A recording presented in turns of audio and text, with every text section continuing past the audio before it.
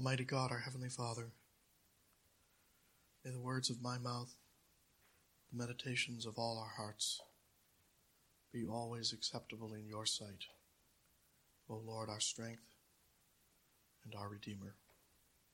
Through Christ our Lord we pray. Amen.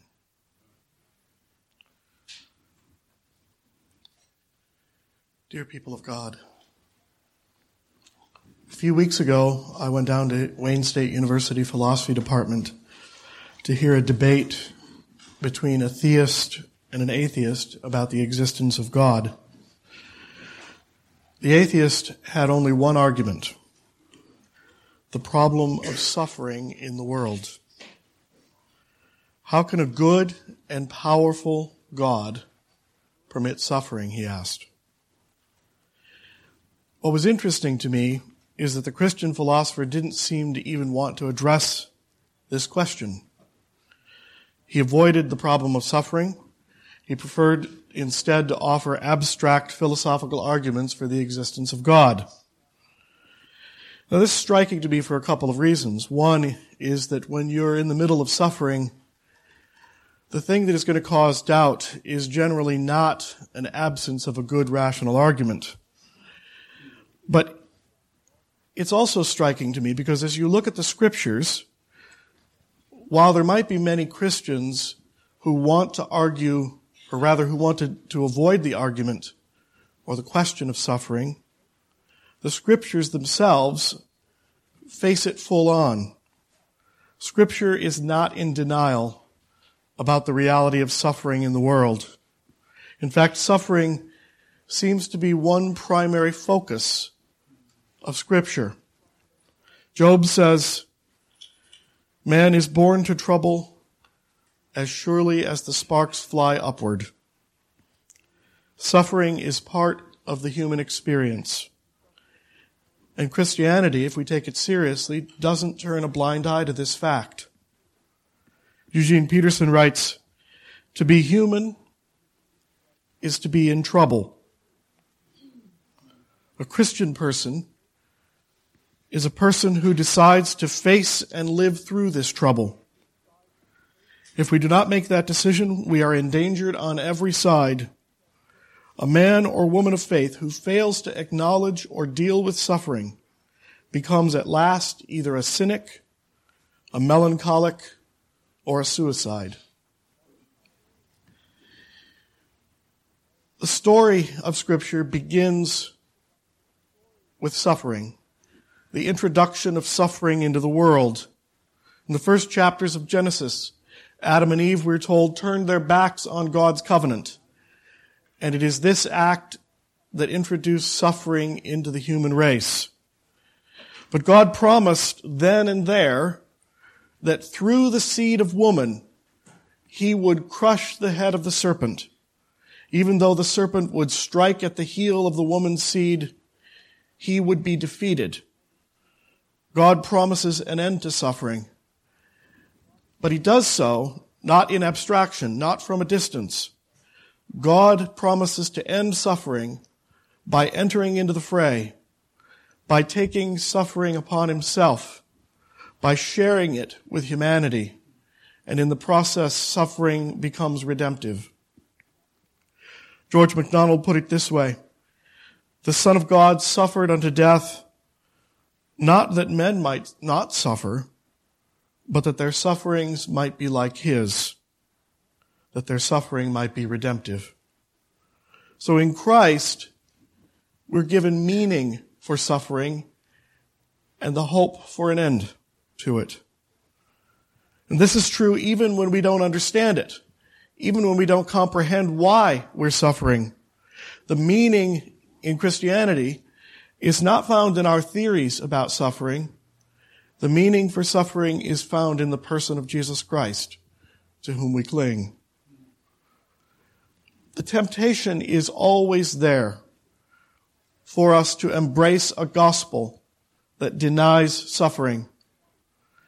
We hear things like, if you're a good Christian, you won't have to suffer disease or poverty or trouble. God takes care of his kids. Jesus will magically make it all go away. But this is a false gospel. Henri Nouwen wrote, "Many people suffer because of the false supposition on which they have based their lives. This supposition is that there should be no fear or loneliness, no confusion or doubt. But these sufferings can only be dealt with creatively when they're understood as wounds integral to our human condition. Therefore, ministry is a very confronting service. It does not allow people to live with illusions of immortality or wholeness. It keeps reminding others that they are mortal, that they are broken, but that with that recognition of this condition, our liberation can start." Christian minister John Claypool describes the suffering of his own daughter, who had been diagnosed with leukemia and was in a tremendous amount of pain. One night in the hospital, she asked him, "Daddy, when will my pain go away?" And John said, "Honey, we're doing everything we can do to get rid of it." His daughter asked, "Daddy, you've asked God when my leukemia will go away. What did he say?" And Claypool writes that he didn't know what to say to her. What do you say to a little girl when God seems as if he's not listening? What do you say when the heavens seem silent? Job again wrote in the Old Testament, "I go east, but God is not there. I go west, but I cannot find him. I do not see him in the north, for he is hidden. I turn to the south, but he is silent." One of the mistakes that we make in reading the Bible is that we assume that the Bible is a story about people who always get what they ask for, that the biblical world is filled with everyday miracles, that God carried on daily conversations with every character in the Bible, and that he instantly and supernaturally fixed every problem they had. Then we look at our own lives and we wonder, what about me? Where's God when I get myself into deep water? Why is it that I don't get a miracle every day? Why is it that in my life often God seems silent? We're regularly told by some preachers that if we are right with God, then we can expect a miracle every day. Something magical around every corner, that we could hear the voice of God every time we demand it. And then it's easy for us to fall into despair because our lives simply don't look that way. And the only conclusion that we can draw is that we must be spiritually inferior to those people who seem to have God on a leash, performing tricks for them on command.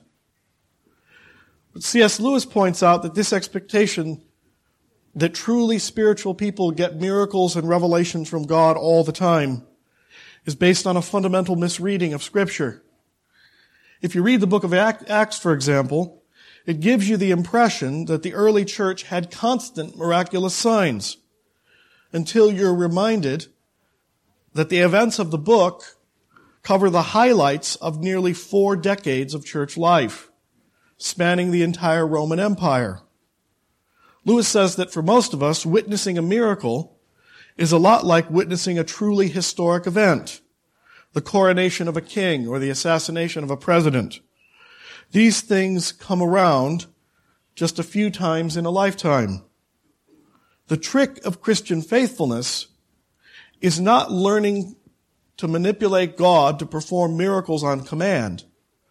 The trick of Christian faithfulness is learning to keep faith in God between the miracles, during those times when God's speech is not forthcoming, trusting God, waiting for the Lord.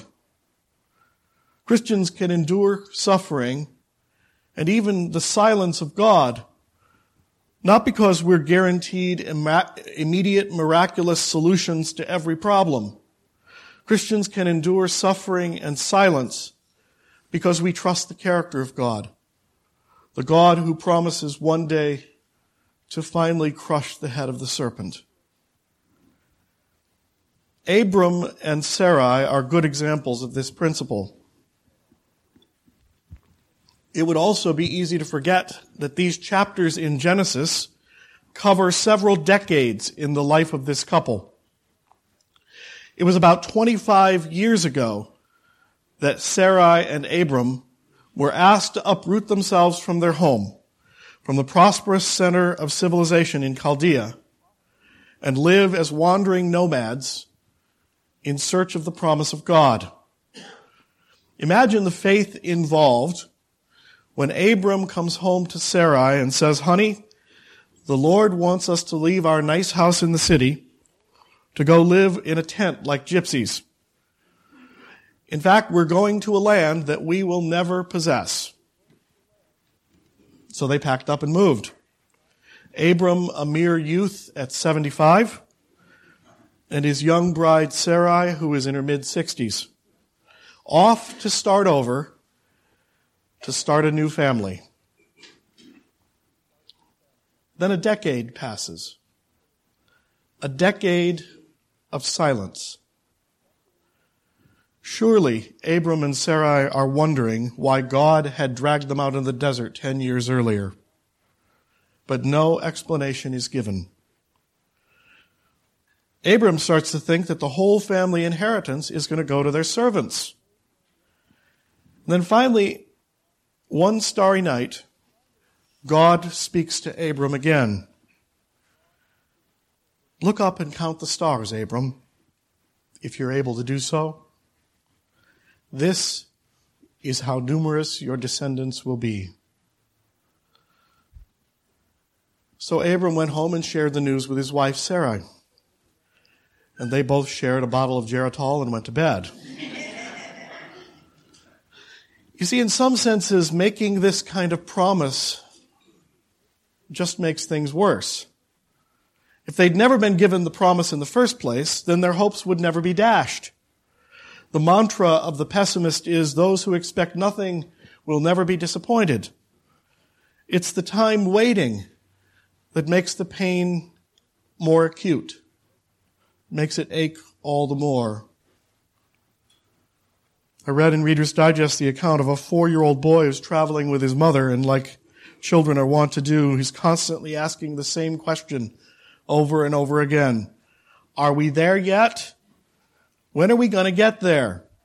Are we there yet? Finally, the mother gets so irritated that she says, "We have 90 more miles to go, so don't ask me again when we're going to get there." The boy fell silent for a long time and then timidly asked, "Mom, will I still be 4 when we get there?"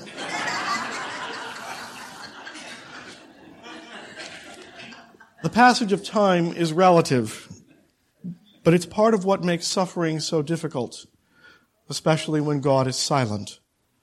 And Sarai has begun to think that maybe God needs just a little bit of help. After all, she's not getting any younger. So she decides to take matters into her own hands. Her intention is to make good on God's promise. So she asks her husband to sleep with the Egyptian maid. And she bore him a son named Ishmael. Now you can read the story yourself to find out how the story turns out, but let's just say it becomes a sordid soap opera. It's a mess. St. Augustine once wrote that God often grants in his wrath what he denies in his mercy. It's not always good to get what you want, especially when you take matters into your own hands. But sometimes when God remains silent, we're tempted to force God's hand to act, and the results are seldom pleasant. The young girl who, disregarding the wisdom of family and friends, out of desperation to be married, chooses to run away with the guy on the motorcycle. The young man who, out of a strong desire to be in ministry, decides to cheat on his seminary exams. In the end, the sin is a failure to believe that God has good intentions for us. A failure to believe that God is powerful enough to do anything about it, that he needs our help. As I said a few months back as we were studying Hebrews, This is deciding to ad-lib our own story, because we no longer believe that God, who wrote the story, knows what he's doing. When we suffer for long periods of time with no answers and no relief in sight, we can come to think that God is simply being mean, or maybe he just doesn't care. Julian of Norwich once said, "God, if this is the way you treat your friends, it's no wonder you have so few of them." It's very difficult for us to appreciate that there is any purpose in our suffering, or that our suffering could somehow be redemptive. That suffering might be necessary for God to make us into what he wants us to be. The story of Harold Wilk, who was born with no arms. He talks about the time when he was a preschooler and he was struggling to get his shirt over his head onto his shoulders. He said, "I was grunting and sweating, and my mother just stood there and watched." A relative turned to his mother and said, "Ida, why don't you help the child?" And his mother responded through gritted teeth and tears, "I am helping him." We like to tell ourselves that God helps those who help themselves, because that gives us a sense of control, a sense of self-importance. But often the true act of faith is to let God act. Jacques Ellul says the person of hope is the person who waits, even when God is silent. So 13 more years pass.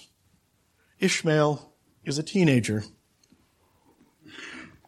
And despite all the family trouble, everybody seems to have come to think that Ishmael, Abram's son through Hagar the maid, would become the heir of the family fortune.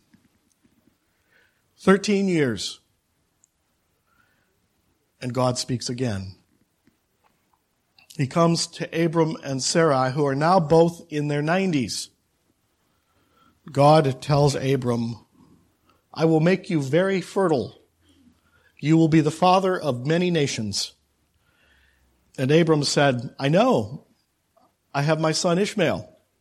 We've already done the hard work for you." But God interrupts. "No, not through Ishmael. Ishmael will have his blessings. He will become the father of many nations. But I intend to give you a son through your wife, Sarai. And the kings of many people will come from him." And Abram, the man of faith that he is, fell down on his face and laughed. Right there in front of God. But God was serious. And to seal the deal, God gave Abram the sign of the covenant, circumcision. And everybody got new names. Abram became Abraham, which means the father of many nations. Sarai becomes Sarah, which means queen, because she would become the mother of kings. And even God took on a new name. He said, "The name I give you is El Shaddai, God all-powerful, for with God nothing is impossible."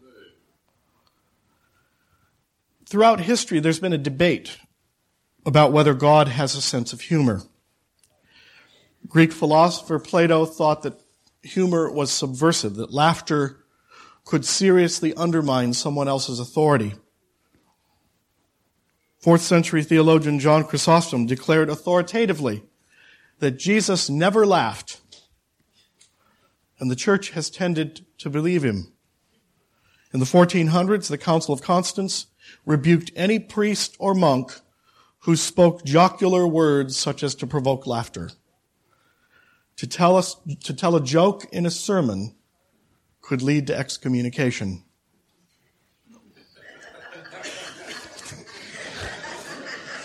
I've taken risks before.